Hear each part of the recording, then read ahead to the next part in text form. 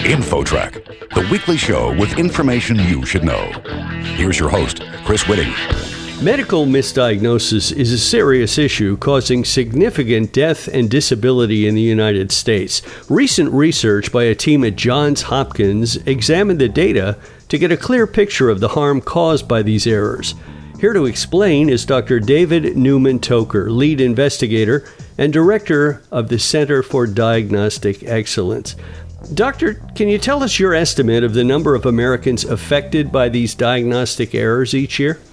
The estimate of the number of diagnostic errors leading to serious patient harms, that's death or permanent disability, is about 800,000 a year in the United States.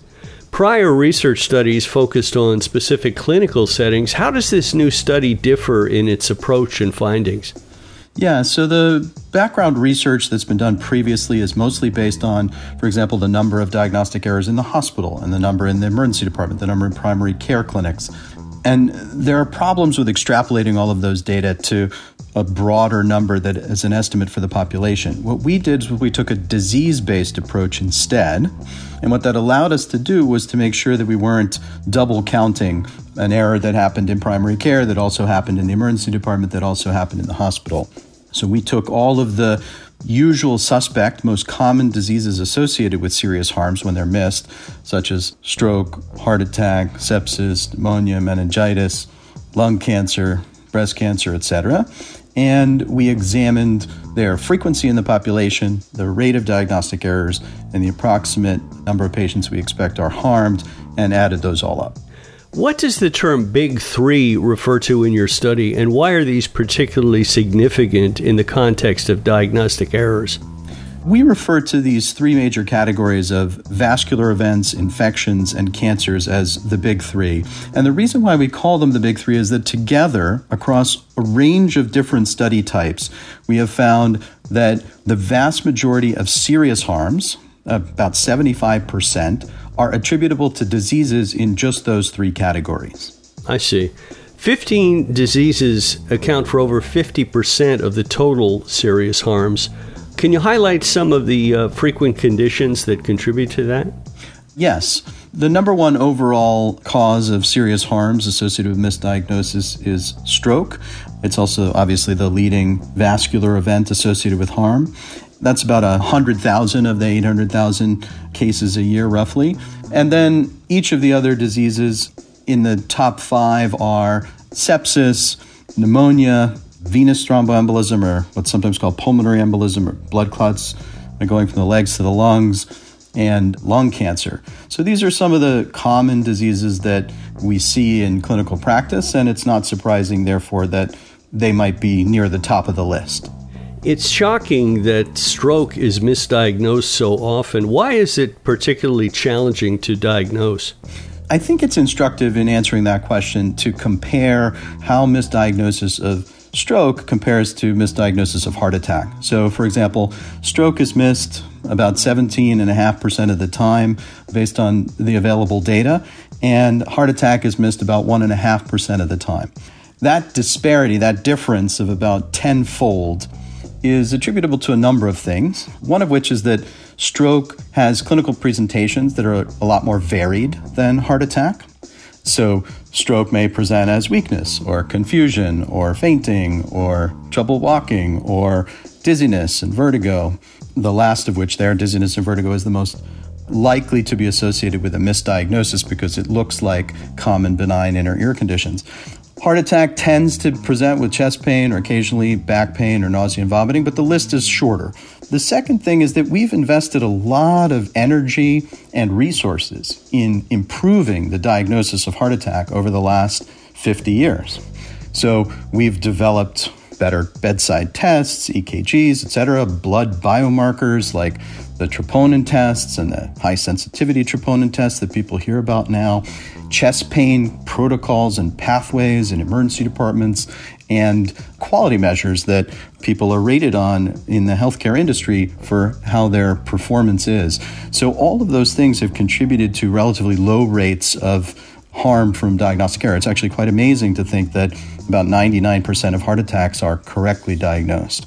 Stroke, I think we could be doing the same thing, but we really have to invest in pathways of care and improvements in better bedside diagnosis. Our guest is Dr. David Newman-Toker with Johns Hopkins and lead investigator with this study and director of the Center for Diagnostic Excellence. You highlight the importance of Diagnostic Excellence dashboards. Can you explain their function and how they could help in quality improvement? Yeah. When we think about diagnostic errors, we often refer to them as the bottom of the iceberg of patient safety and quality, the sort of hidden large sink of morbidity and mortality that's not being seen, monitored, and measured. And to be able to surface that problem and to see it on a regular basis, it's critically important that we have some kind of routine measures or metrics that we can assess not only our overall performance, but monitor the impact of new interventions. So if you want to think about it as moving the needle on diagnostic error or harm from diagnostic error, what we're trying to develop is needles that we can move.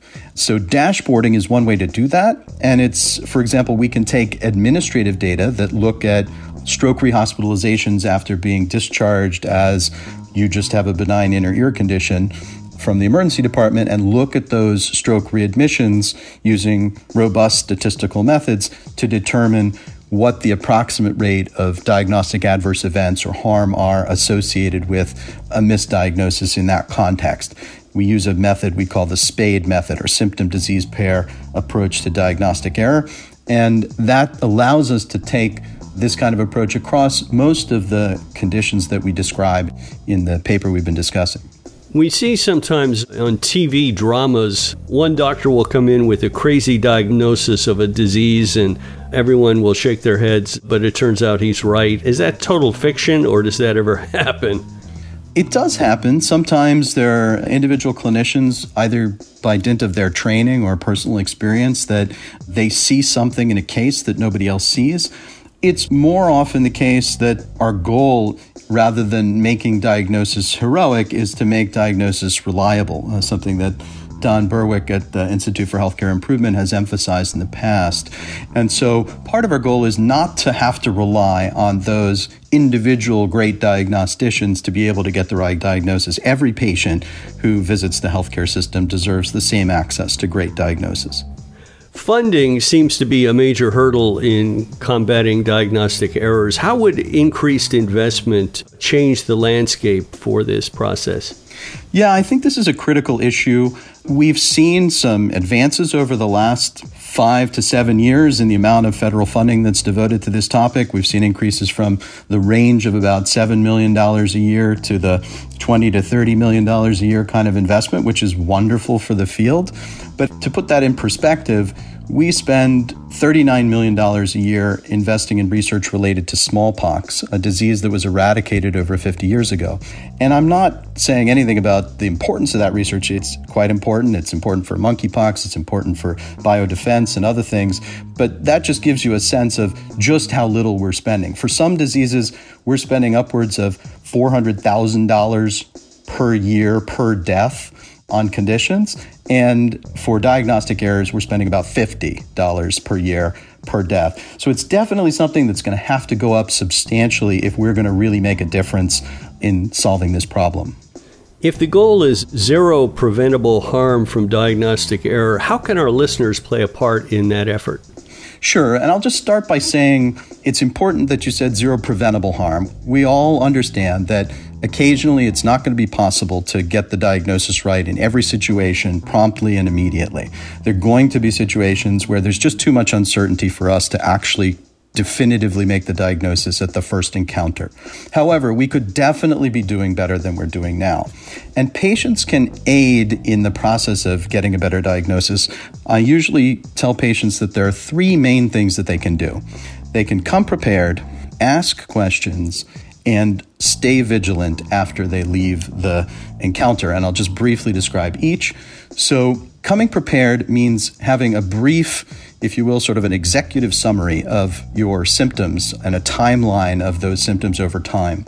What that does, if you have sort of a bulleted list of what happened to you over the last 6 months or 3 months or 3 days or however long your illness is, your provider can spend whatever time they have with you rather than gathering that information, instead thinking about what the diagnosis is.